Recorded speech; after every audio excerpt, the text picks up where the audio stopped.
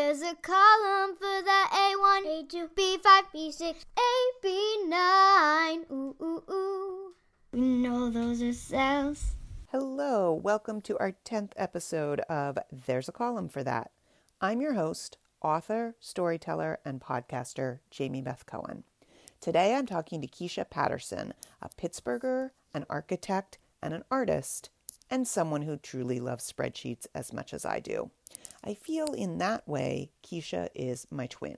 She doesn't take spreadsheets too seriously, but she can't choose her favorite one. She uses them for words and numbers. She uses them for M&Ms. You're going to love this meandering conversation and getting to know Kisha. This episode is our last for 2020, and we're changing our schedule up a bit in 2021, so our next episode will be out on January 15th, and then we'll post on the 15th and 30th of every month going forward, and February 28th. This schedule change has been necessitated by a few writing and teaching projects that are taking off for me right now, which is a good thing, and I hope you'll follow along on those too. If you want to take a storytelling class with me, head over to the calendar section of jamiebethcohen.com and sign up for one of my upcoming options. Listen, it's no secret 2020 has been a really hard year, but I have to say talking to new and old friends near and far about spreadsheets has helped get me through. I know that sounds silly, and I suppose given everything that's going on, it is, but it's also true. I am an extrovert and I miss being out around people. Even when I'm writing, I prefer to be in a bar or a cafe. I am fueled by small talk and overhearing chit-chat, and obviously that's not a thing these days. Talking to people about spreadsheets and all the things people do with spreadsheets and all the things people are interested in and love has been really affirming for me, and I hope you've enjoyed the conversations as well. Make sure you're following us on Twitter at column_pod, and please be in touch. My chat with Kisha was recorded on September 21st, and we're releasing it on December 20th. Please remember to wear your mask, Black Lives Still Matter, Joe Biden is the president-elect, and remember, spreadsheets save lives. Hi, Kisha. Thanks so much for coming on. There's a column for that. Can you tell me a little bit about yourself, where you're from, where you live, what kind of hobbies you have, how you identify, what line of work you're in, anything you want to share with the audience? Sure. So I grew up in Pittsburgh, and then I moved away for a bunch of years, and then I came back. I'm a preservation architect, so I spend a lot of time in and around and about old buildings. My hobbies include like painting and music and boring my children with the sort of architectural histories of our neighborhoods. My daughter wanted to go to Paris, but she said I was going to bore her with the architecture, so I couldn't go with her. So I already had my flashcards kind of all set up for that trip, but that's not going to happen anytime soon. So that is awesome. So that's funny because you and I were just catching up a little bit. So in middle school at Ellis, I learned about flying buttresses. Mm-hmm. And it became like this running joke in my class. So you were a year ahead of me, but I don't know if you have any memories of flying buttresses and all the jokes that go along with them. I think that I might have left Ellis by the time you got to the flying buttresses, but by the time I learned about flying buttresses in high school, I had, my mom was an elementary school teacher, and she just was a bookish person. So her wisdom, her childhood wisdom for me was, if you have a theme for your papers, whatever papers you get to pick a theme for the whole year and write a paper about the same thing for all of your classes. So my sophomore year of high school, I picked like the Parthenon, and I wrote a paper in math class and history class and English class and everything about the Parthenon. And then I think junior year, I ended up picking like another building. So like what was really weird was when I went away to was getting ready to go to college, my parents were like, I don't know why you want to be an architect. That just seems ridiculous. And I was like, but I've written 8 papers about buildings, like 8 in high school. That is such an amazing tidbit. Like I love, like I would have never, and my husband's a teacher and my father was a teacher, and I am going to tell my kids that. That's amazing. It's a really, I mean, I used it in college too. So like if, like you can write about anything with anything being the like subject. Right. Which is sort of how I think about this podcast, because like we talk about spreadsheets, but we talk about so much more. Wow. You know, I think in college, I probably took one of those other buildings and like drilled down into like flying buttresses or like a rose window or something. Yeah. Yeah. And then you have all the base knowledge, like, you know, who wrote all the books. You don't have to like, you might have even still have them out from the library. That my mind is blown. That is amazing. My only fun paper subject story is that in order to get my minor in art history, I had to take an upper level art history class my last semester, and nothing good was offered. Like there was a lot of like 100, 200, 300 level. So I ended up in a grad class in material culture, silverware, furniture, nothing I'm interested in. I would have loved that class. I really didn't like that class. So I picked gravestones because that I'm interested in. And I was going to school in Northern Virginia. My family was still in Pittsburgh. We met in Harper's Ferry, and I did a project on the Harper's Ferry Cemetery. My ex-husband actually engraves tombstones, and it's like sort of like my only joy, because I feel like that is the job I would have in purgatory, because I'm a really bad speller. Like I am also a really bad speller. I don't want to make gravestones. I want to study them. Yes. You can learn. We've got Allegheny Cemetery right here has a really interesting cross section, and like because it's an old cemetery, but like not segmented. Like I think they put graves everywhere and then they filled them in. So any spot you can see gravestones spanning 150, 200 years. And it's really kind of fascinating to see them all together. Yeah. Although I'm mad at that cemetery because it had big, tall walls. So my whole life I was driving around it. You can't see in it really unless you go in it. Right. And it was, well, I grew up on the Stanton Heights side.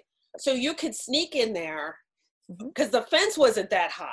But that Stanton Avenue wall, like the wall coming down Stanton, is just this. Yeah. But if like once you're up in Stanton Heights, they kind of assume that nobody's ever like leaving their house. Like, I don't know. Stanton Heights was such a weird neighborhood. You could, like the fence on the Stanton Heights side, and it didn't seem like it seemed like it was woods from that side, but really you walk through 2 seconds of woods and then there's the cemetery. But I think the kids, my peers, would set fires over there. I didn't really do much of that. So is that the woods across from Eddie's Market? Like because we used to ride dirt bikes. Eddie's Market. On Stanton, like the only business in all of Stanton Heights. Oh, like, you know what? The funny thing is I can only remember the place as like mayonnaise place, because like my mom would be like, we have everything but mayonnaise. And like, I was like, how could they sell mayonnaise everywhere? And she's like, you just got to go get mayonnaise. Honestly, I feel like we didn't even need mayonnaise. I think she's just like, get out of the house. Could you just go do something? Yeah, I think of it as the Charleston shoe place, because they had frozen Charleston shoes in the freezer right when you walked in. And man, I don't know how my teeth survived that, but that was my favorite thing to get. So I don't think I knew that we grew up so close. Oh yeah, I grew up at the same street as Liz Jenko on the courts. Oh, well, I was on Brintel Street. All right, so let's talk spreadsheets. How do you use spreadsheets in your work or your life, or both? I'm going to just say like there's like 3 categories. So there's like work, there's life, and then like fun things to do at work that aren't work that that also involve spreadsheets. I don't want to get anyone fired. So just right. Well, okay. So the good news is I think I'm not going to be I'm not anybody's employee right now. Okay.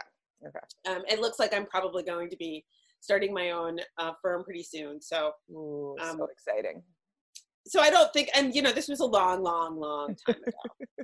So the life of an intern architect is sometimes there's a lot of work and sometimes there's not that much. There are all kinds of data sets in architecture. There's also all this sort of fun math things, right? So if nothing else, the top of my Excel like list of spreadsheets that I would bring with me to any job is like just a calculator that'll go from feet to inches, right?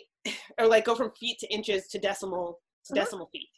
So it's just a very simple formula, and it just makes you not have to do all of that stupid math in your head. Yeah. Brick dimensions is another one.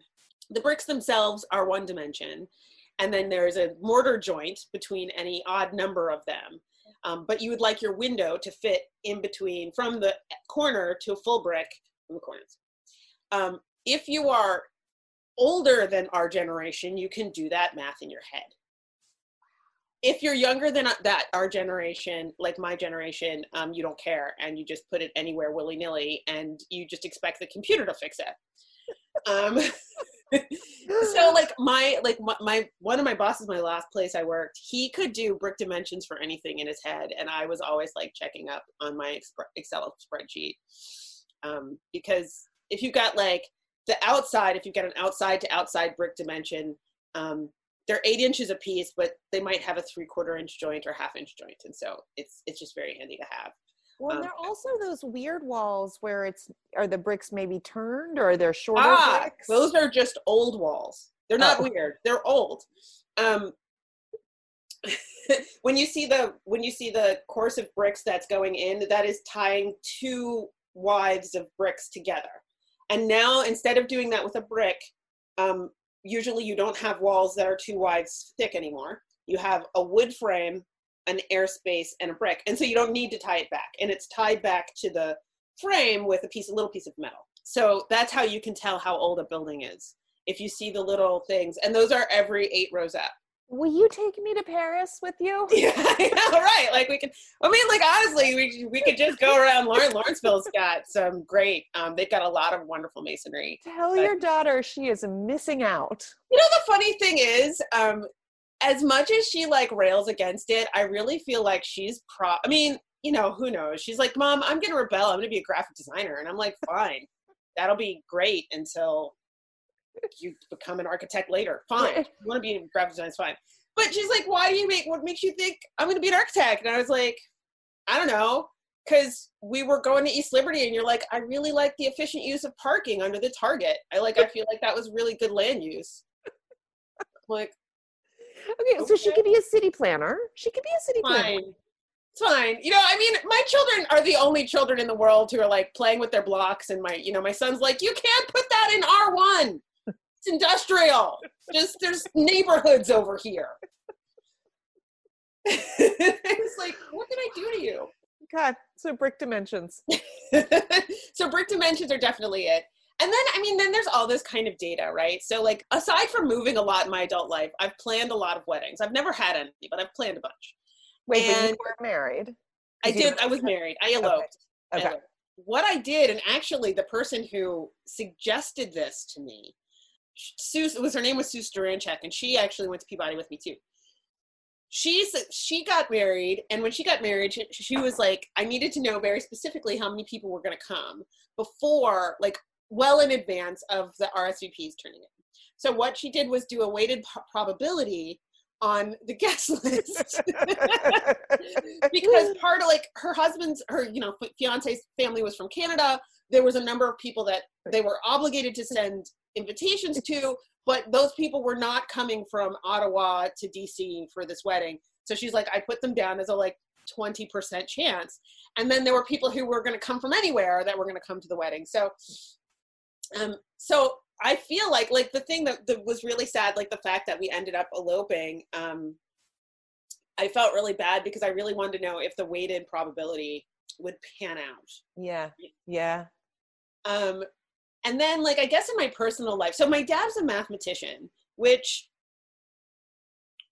it has its ups and downs having a father who's a mathematician. So like, I was pretty good at I was never good at like arithmetic. I could never because that's just the spelling, just the numbers in the wrong spot. But once we got to algebra and geometry, I was like, this is my space. You know, my dad was like, there's just comfort in numbers. Like it is just, my dad was somebody who had a computer at home. He'd never had a home computer. He didn't have a home computer for very many years because he just worked with computers so much at home. but he did have a terminal at home. So it was a thing that looked like a keyboard and a printer that you took up the phone, and the bakelite end of the phone, you put it on the terminal, and then this would send numbers all the way out to Arizona, and then they would. It's pretty cool. So in high school, I ended up getting a computer that was like, it had belonged to my grandfather, and when my grandfather passed away, so I got this computer, and it really just did word processing things. But I really like the idea of having all of this sort of data available, right? So how many words were in my paper, how many, all those things. What my dad did teach me to do when I was 11 was to do a decision matrix, right? So if you need to figure out, and the first time I did successfully a decision matrix was picking somebody to go on vacation with us when I was 11. So I had a number of cousins and friends. As an only child, my parents were like, we're going to spend a whole week at the beach, pick somebody. And so my dad was like, okay, so what are the qualities of a good travel companion? And then can you rate each person, according to those quotes? Do they like to do the same things as you? Are we going to have good car time? Have you done sleepovers with them? Do you get along for long periods? Are they good swimmers? Do you think their parents will say yes? All of these things. And then so I ranked everybody that was on the list and just came up with a score. That is intense. My father was a mathematician. Yes, I know. I heard you say that. And it's funny because so I have a group of friends from college, one of whom is a mathematician. We're all still friends. And then my husband's college roommate is a mathematician. And so we just have these mathematicians in our life who we love, so much so that humanities girl here, crashed a math conference one year. I crashed a math conference. I mean, my big rebellion was that I didn't go into math. I was on the math team in high school because competitive math does a lot for one's dating prospects. I think my parents were really super stoked about that. I mean, if you're a girl. So I was like the only woman on the team. I was the only freshman. Yeah. And, my dad was like, good, you got the math gene. And so I guess, that was part of the sheer surprise when I was like, I didn't be there. So tell me about, go ahead. No, so the decision matrix it's come in handy. Like, it really is a tool that I use for finding apartments. I've used to select sofas, which, as an architect, I will tell you, should match your cat. Doesn't need to match the room. Just make it match your cat. That's the most important thing.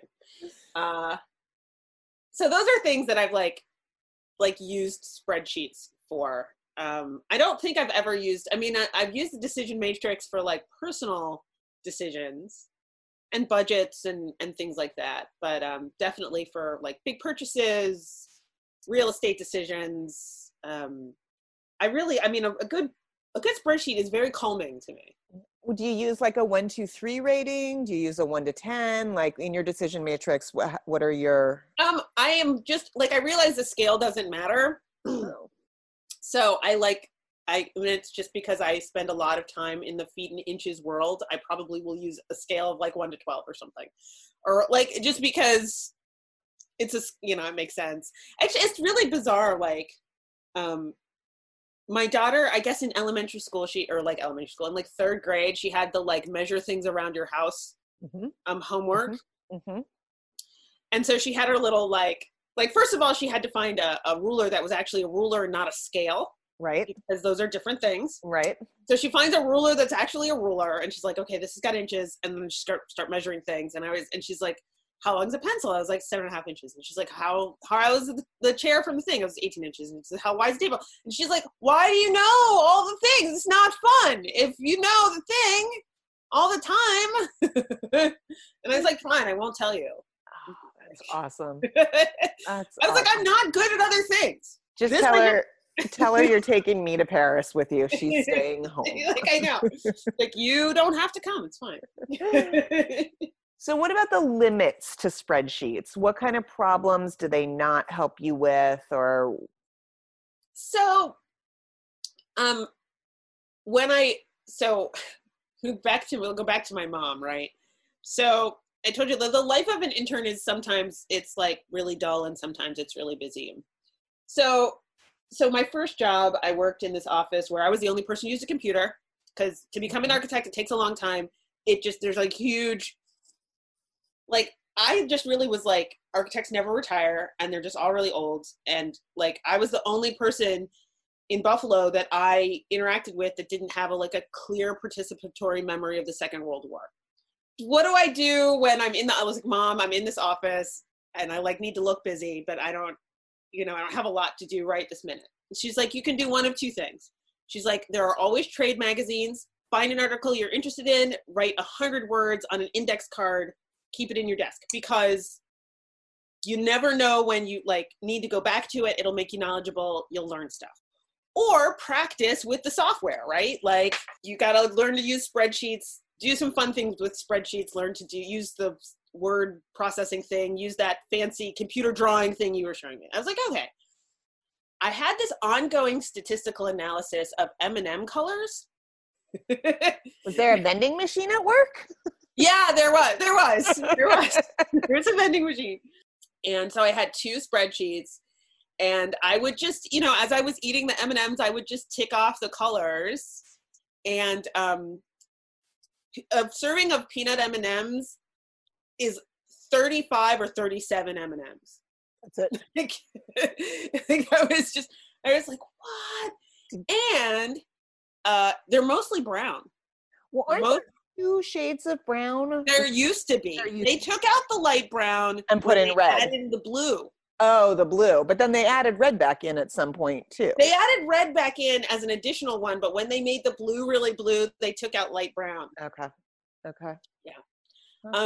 This is like what? So I was always trying to make graphics out of these ongoing spreadsheets. So to become an architect, you've got to work for an architect. You've got to log all of your hours, and then sit for a bunch of exams. And the hours have to be in specific categories. And my first boss was like, "That's a ridiculous method. We're gonna whatever. You don't have to log this." But the rules changed in between the time I started working for him and then want to get a license. So I had to go back and log the hours of 3 years of previous timesheets. And I realized a couple of things. One of which was that I was working too many hours. And that I never got any on-site construction administration experience. But so those are the things. I think I always try not to use a spreadsheet until I get to the third term. And then I'm like, no, I'm going to need a spreadsheet. I can't tell you how many times I've been like, I'll just do this in Word. It'll be fine. And then I'm like, oh. No. Really, once you've got to 3 things across and 3 things down, you need a spreadsheet. Yep. You need a spreadsheet. I agree. So I don't actually think I heard a limit there. That was supposed to be the thing. It's not as graphically pleasing as other things. And I feel like I've always wanted to make the charts and graphs that it produced prettier or more specific, because I felt like it was always a very blunt instrument. And then, I would find myself doing things like starting with this data, coming up with a graph or chart, or a pie chart or a bar chart or whatever, and then taking it to Photoshop or InDesign and making it really nice and graphic, especially considering when I worked for, in the 90s and 2000s, I worked for this guy who was like, this is great. We might print out one that's color, but our client is going to photocopy it on a bad photocopier. So can you make it better? And actually sometimes back in a long time ago in the world of graphics, there was this stuff that was a rub-on tone. So it was a vinyl product, and you would take the back of a pen and rub it onto the piece of paper. So it would either give you a dot matrix or hashtags or anything like that. So my dad used to do that with lettering. Yes, it's the same stuff. Yeah. So I would take this bar chart from Excel and then change the graphics, because my boss just liked the way those, I was like, it's the same. I mean, this is also the man that would have me print out emails and then put a timestamp on, like put a date stamp on them. It was like this weird, whatever. I shared the internet with the fax machine, so like, yes. It was a while ago. Yeah, my dad never owned a personal computer, never used one at work, and refused to buy us video games after Pong because they would be obsolete in a year. And he's like, we're not going to just keep buying video game systems. So he was like the analog of all analogs. And those rub-on letters, he was really good at them because they're not always easy to line up. No, yeah, you got to line them up. And they're kind of fun. Like, I kind of wish I'm sure I used to have a folder of them because I use those in school. I used to have a folder of them somewhere, and one of these moves, they've disappeared. I think my kids would really have fun with them. Yeah, and like all you would have left is like a sheet of V's. Like you're like, oh, yeah, I guess I'll keep these. J's. There's no J's. Like there's no J's in the whole English language. Right. Hi, Jamie Beth Cohen, right here. Yep. I spent a lot of time at church, but I do remember and I guess this is when I realized that I liked math. I was in church and I was bored, and I started calculating the frequency of E's in biblical passages. I never used a spreadsheet for that. I just had like a little notebook in church. So like I was really super intent. I was studying the word. Yep. Almost no J's at all. Okay. So I got so enamored with your decision matrix for who you took on vacation, which I would love to know the answer if you remember. It turned out to be my little cousin Janine, and we had like a blast. She was super fun, and like she to this day, like she's one of the most fun people to go on vacation with because she's easygoing, she's easy to travel with. She will try weird food first, and she was like, we were at the crab leg, but the seafood buffet, and she's like, that looks like a bug. We're eating the bug looking thing. All right, let's just, we're just eating the bug. It looks like a bug. We're going to eat it. Oh my, and it was, it was crab legs or something, right? Right. Kisha, you got to try the bug looking thing. Look at it. Just awesome. She's still one of my favorite people to travel with because she's just so easygoing. I love that. But I got so enamored with that. And then the M&Ms. Yes. I didn't ask you, and maybe we don't need to talk about it, maybe you already have, sort of what's your favorite project that you've tackled with a spreadsheet? Right now I'm just doing like financial planning for this business I'm trying to start. It's the favorite project I've loved them so much, all of them. It's hard to choose, isn't it? It's really hard to choose. I feel like I start so many things with spreadsheets, like so many things start in spreadsheets. In part, like, two things I've been working on. Job applications, right? So keeping track of these job applications. And then a little bit of a shift in gears and saying, well, fine, I've got to do the financial plan. I'm gonna start my own business because I have not got a job. So those are two things that have been going on with the spreadsheets right now.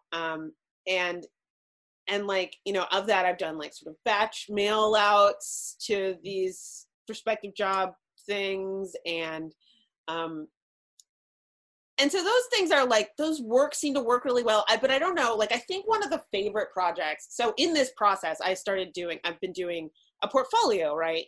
Of my work. And so I have like in existence a list of all the projects I ever remember working on. And it was like really, like, do I put this on the fridge? Does this make me feel small? Does this make me feel big? Can I format it so it feels like I've done more work than I have? Like what font really makes me feel like this is super productive? And of course, I mean, like I had the project and how much it costs and where it was located and who I worked for and what part of the project I worked on. And so it has all of these details going out. And then some of them weren't strictly architecture projects. And this format of information, I really kind of want to get into my portfolio and put on my website. And I haven't, mostly because it feels like it's so exhaustive that either it's going to make me feel great or make me feel awful. So it's like a spreadsheet diary of my work. And then I've also been working on like a memoir, including all of the places I've lived. And so I have this spreadsheet of every address I've ever had. And so like those two sort of using it as a narrative device it's limited, but I think that it could be really powerful.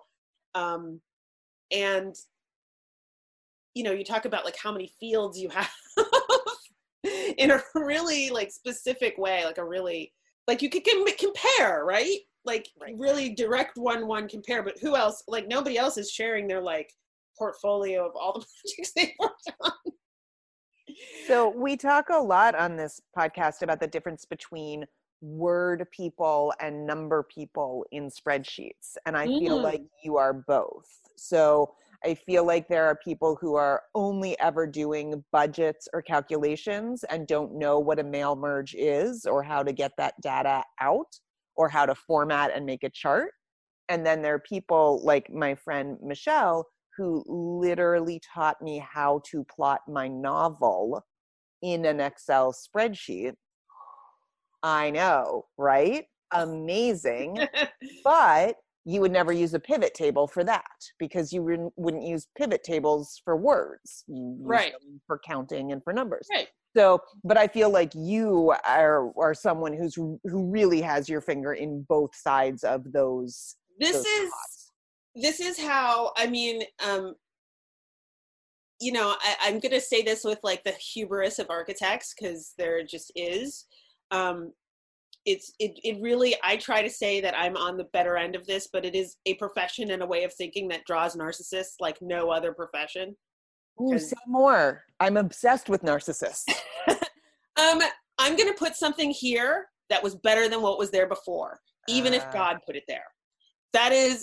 If that is not, I mean, and we only study architects that designed stone stuff because that's the stuff that's left, but it does evoke this sort of like permanence and beyond themselves. And even when it's like ecclesiastic or, you've got this big grand cathedral, there's a little bit of just like, look what I did with that. I'd like to think that that's not where I come from architecture, but it is something that is analytical and like can be understood in a really like analytical way, right? And you can calculate stuff all day long. It's great. But it also has a lot to do with history and the humanities and narrative and like, I mean, one of the things I positively love about architecture is programming. A facilities program has so many spreadsheets. How many students, how many desks, how many bookshelves, how many square feet. But each one of these is also accompanied by a functional narrative. Right. So it is, there's like this is a paper I did for college that's almost all spreadsheets, but then also lovely narrative about like, oh, there's like a spatial relationship board in here, like what needs to be adjacent.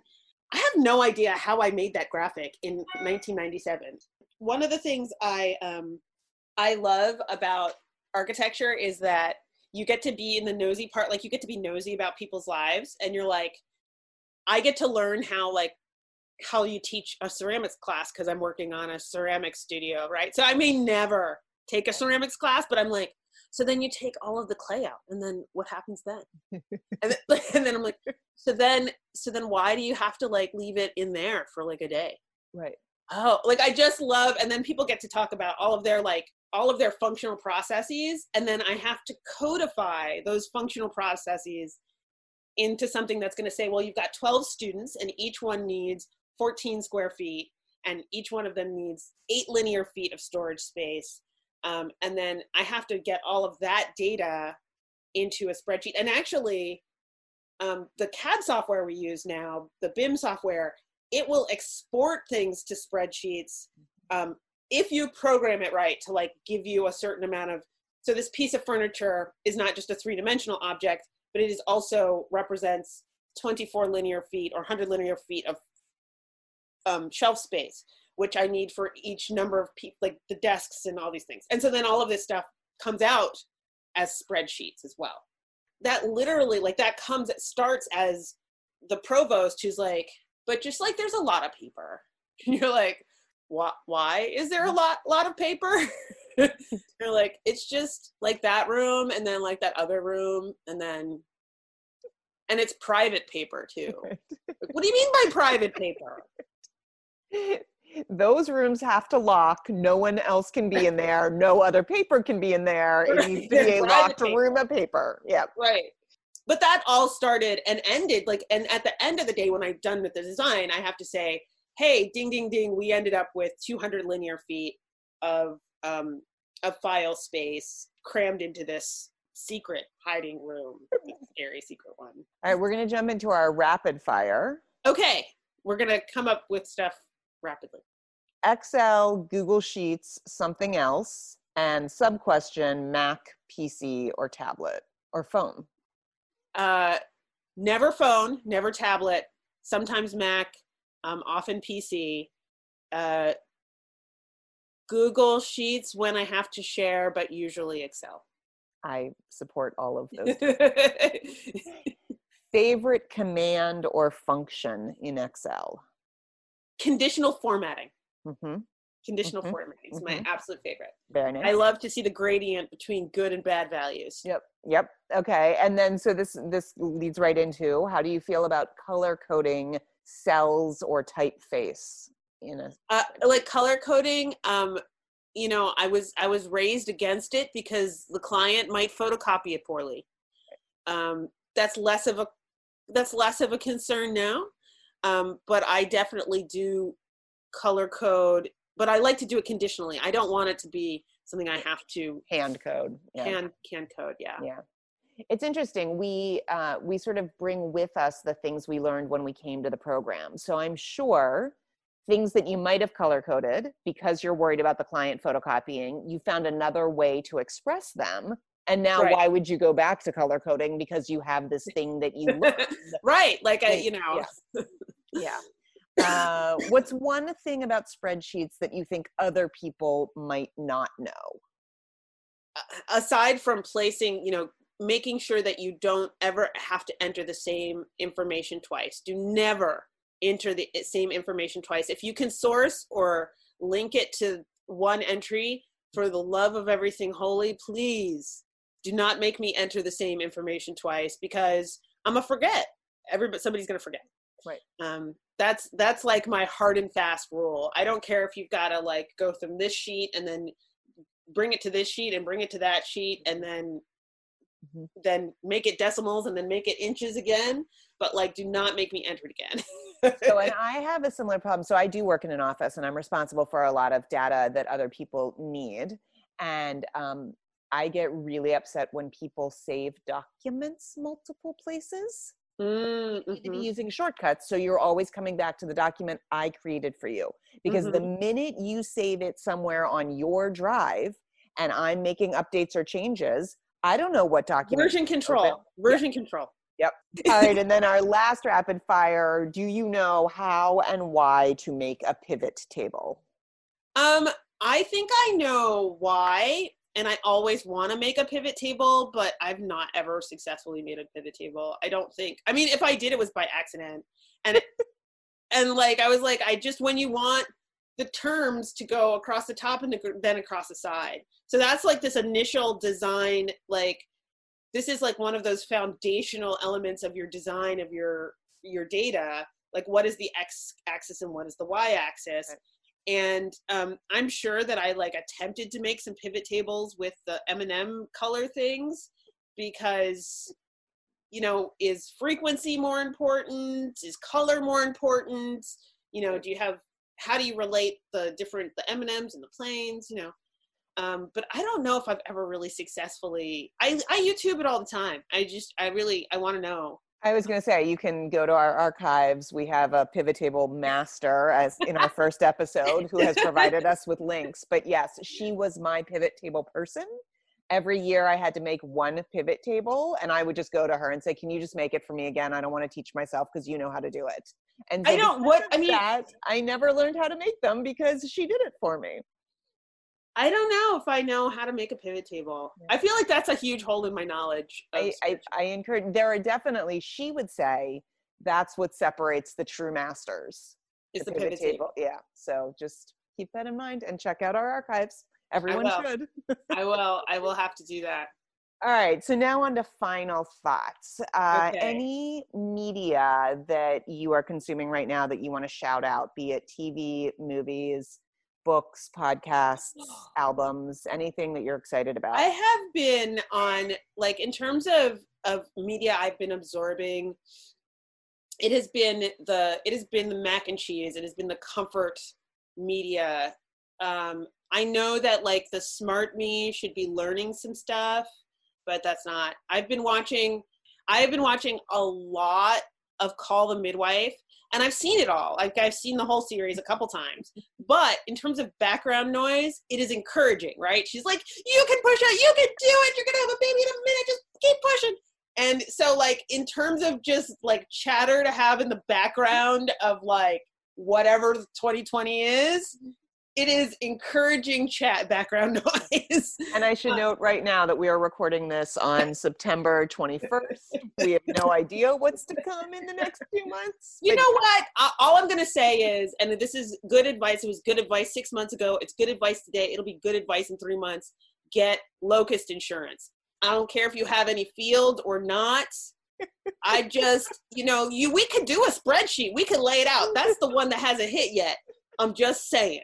Locust insurance. All right. And I know you have a couple things going on in your life, small business wise. Now is your time to shout out your social media handles, anything you can offer people. I've seen it. It's beautiful. In terms of my activism in the world, and I'm going to just like headline that first, I've been working with a couple of organizations that are hoping to bring treatments and vaccines for COVID-19 free at point of use and fairly priced and widely available. And they can be found at the Open COVID Pledge or #free the vaccine.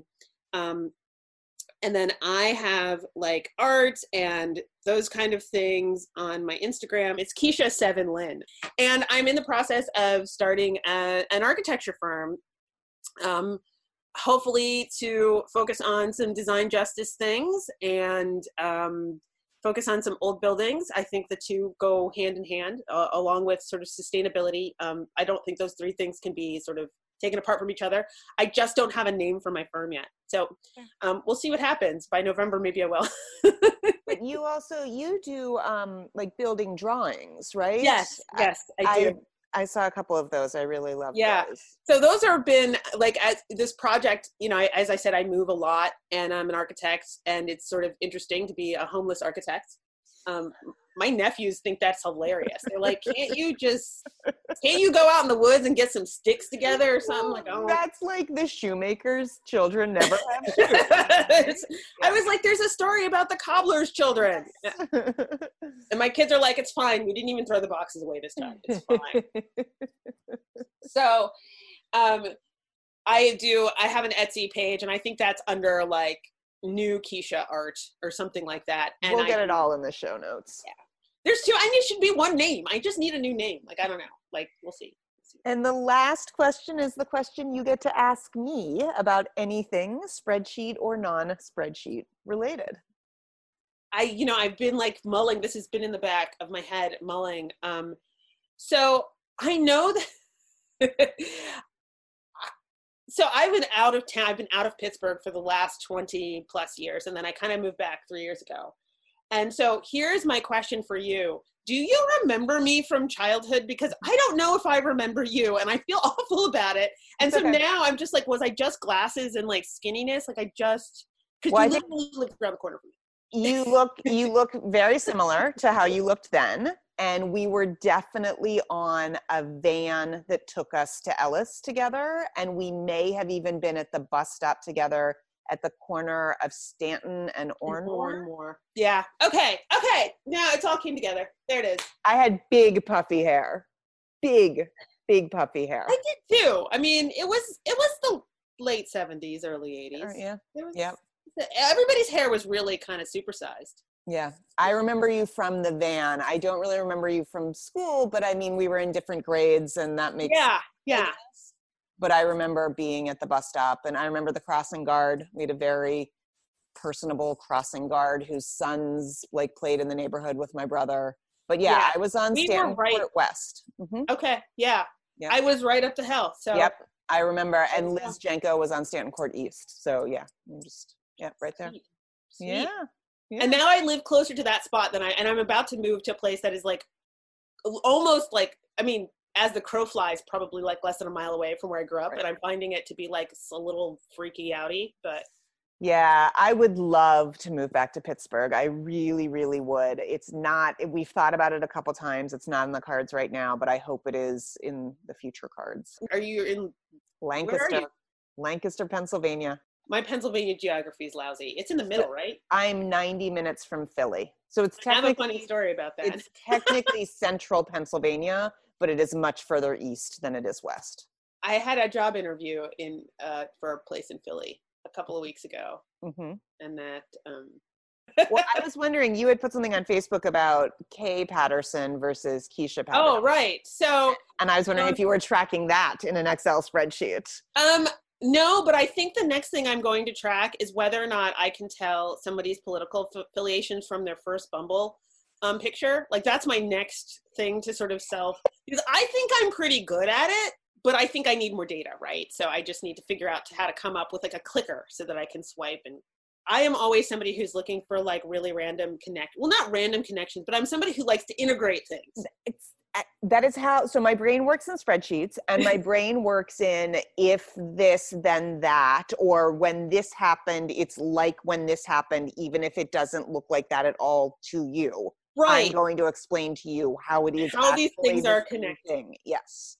And this isn't like, if I really wish I was a better writer, because I really feel like I need to blog about these things.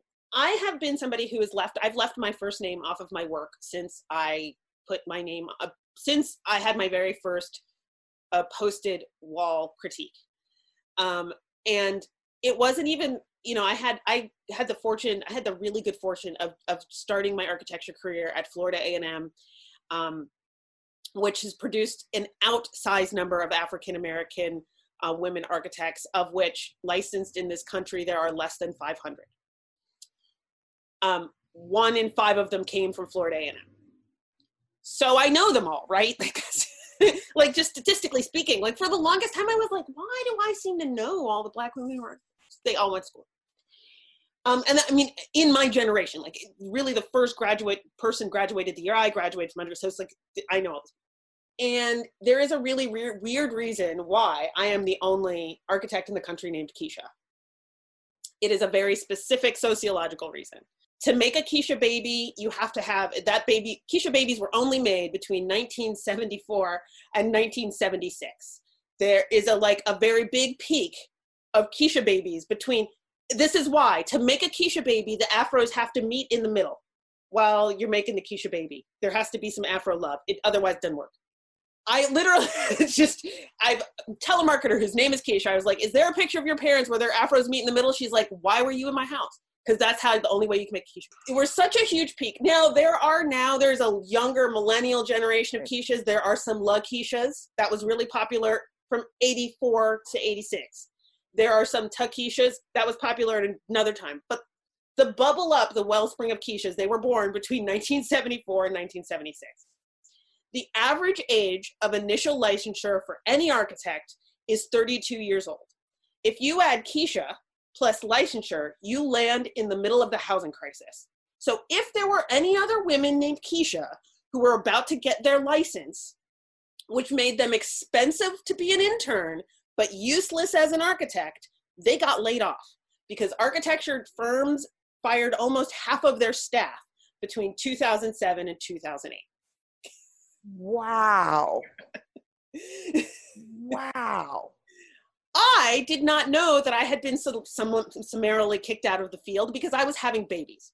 And really what happened is I had my son in 2006 and I was going to go back in 2008 and I was going to go back to the firm I worked for. They were like, yeah, when you get off this cloud, come back, whatever. And when I went to go back, they were like, not a lot of work right now. Just not a lot of work, And I was like, well, I'm going to get knocked up again right now. Well, there's not where to do now. And then really by the time between the time I got pregnant in August and had my daughter in May, the housing, like people were just getting laid off left and right. I did not get my license when I was 32. It took me another 10 years for a whole bunch of other reasons. And then I decide, okay, well, I take all my exams, and you do the thing when you're looking up the exams online. First of all, the exam scores were published at 4:00 in the morning. And even though I said every time I was stay asleep and look in the morning, you wake up at 4 in the morning and you're refreshing, right? And then the state of New York needed to give me a number. And of course, I'm refreshing that search for my name a bunch of times. Now, there is a page and a half of Pattersons, who are architects in the state of New York. So I was like, well, I have to do 2 clicks to do that. So I said, well, let me search by my first name. And I was like, how is there no other Kishas, no other architects? Like I had an image. She was doing brownstones in Brooklyn. She had like freckles and like maybe braids or something, like maybe a little fro, like a natural. But I was like, you know what? She must have moved to Atlanta. So I looked in the boards for Georgia. And then I was like, what was I thinking? She's in Chicago. So I looked in Chicago.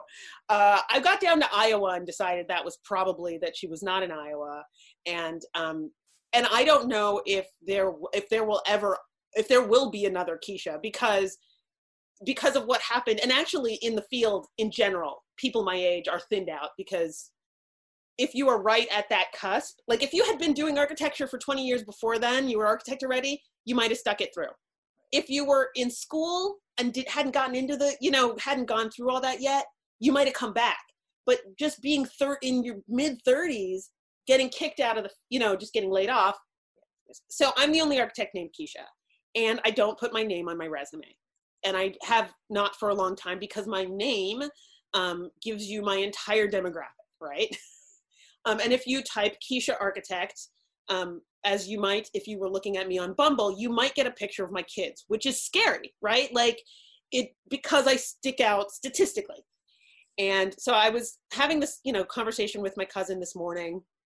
She's an early riser, so I'm still kind of in bed. And she's like, yeah, I was talking to somebody about just like the politics of everything right now. I'm just really trying to understand. And somebody was trying to explain to me how they didn't believe that there was racism in this country. And I, relayed this story about how you don't have your name on your resume. And, I was like, it's been an adjustment I have made for people for a long time. And I did have to literally argue with somebody that it was my name, right? Like they had my resume and I was like, yeah, no, this is the person. And they were like, are you sure? Because it's an architect. And I was like, actually me. So, it was like awkward, but so I had this conversation with my cousin this morning and I was like, it really, I find this frustrating. And I also feel like, I'm not somebody who I've definitely always been very sort of open and had lots of people who are, LGBT but not necessarily, that hasn't been my fight. But I have, over the years, and especially as it's become more in the forefront, been very specific of using the right pronouns and calling people what they want to be called. And just this morning, I was like, it really just pisses me off that I can't just be called what I want to be called. Like it's just not fair and it's frustrating. I've been struggling with naming my firm. And while I'm a nobody still, right? So, but at this end, I do think of, I don't want to conscript my children into architecture, but that's one of the reasons I might not use my name. I mean, I think it is. I think you're right. I think people whose fight it hasn't been can learn and can want to learn. And that's very different than saying, I can't even put my name on my resume. And what has that done to my identity for the past 40 years? I feel like it has been really huge. And I think it's, part of me is like pissed that it's welling up right now. Like I've got this like I've got enough to deal with. Yeah. And then at the same time, like, I'm like, oh no, I'm pissed about that too. Right. Right.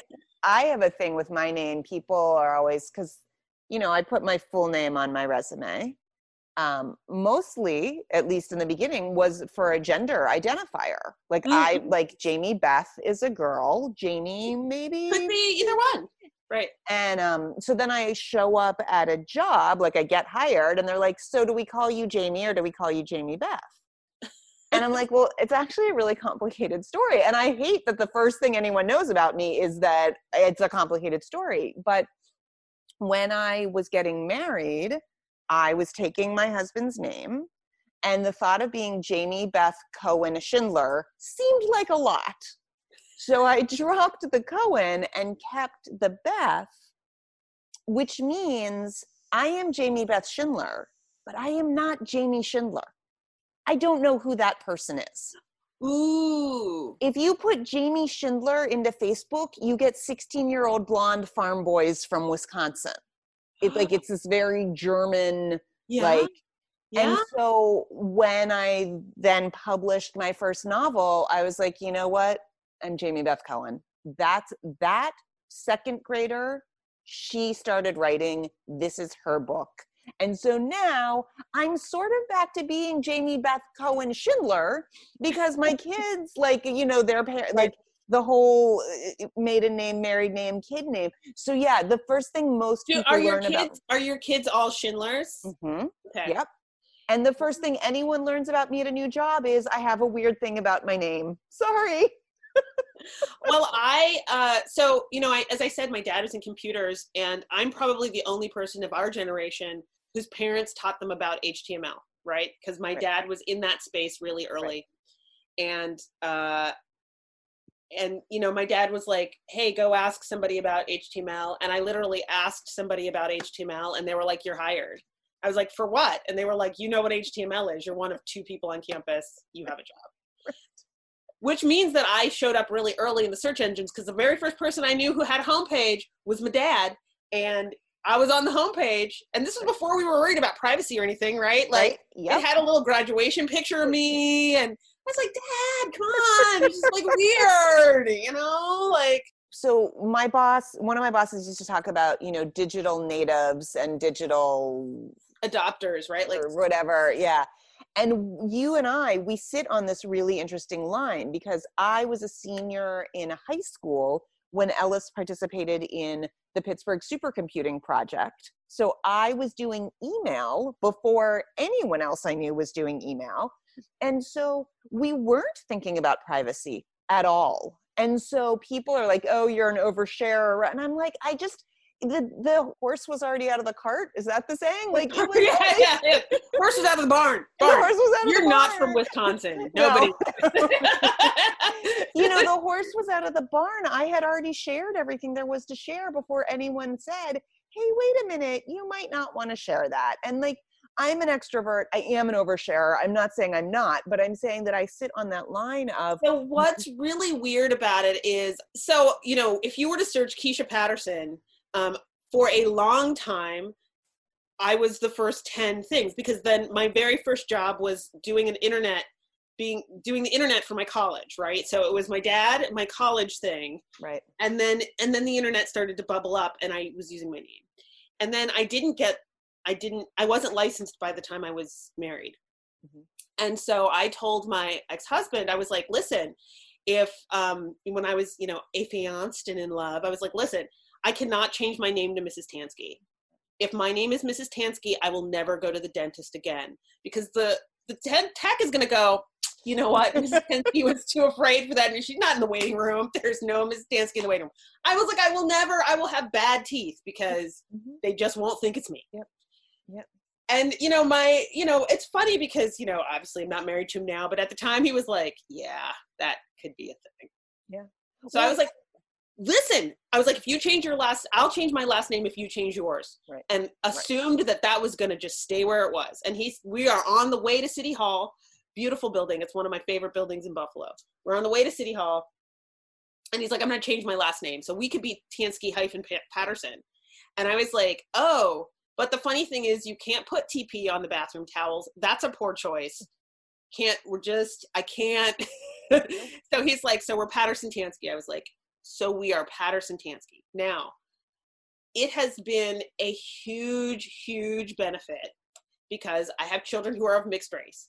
When they are with me, they look like Black kids. When they are with my husband, they all look Hispanic. I don't know what that's about, but whatever. People just talk Spanish to them.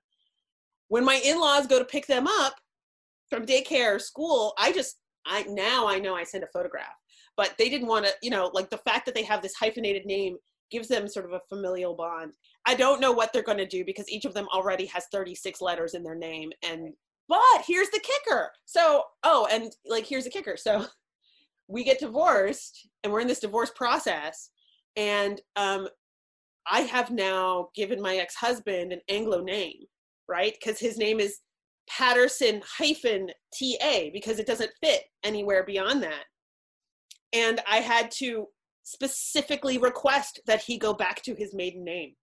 And I don't know why he wasn't like, sure, I'll go back to being Kansky. I have no idea like what benefit. I think he was just trying to bug me for the reason. I was like, I want my damn name back.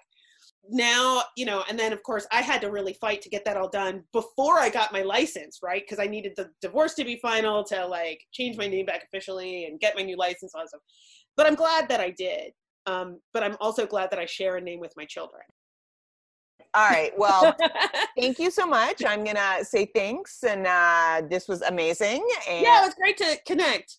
I am really glad it worked out. Thanks so much for listening today. Please remember to subscribe, rate, and review everywhere you get your podcasts.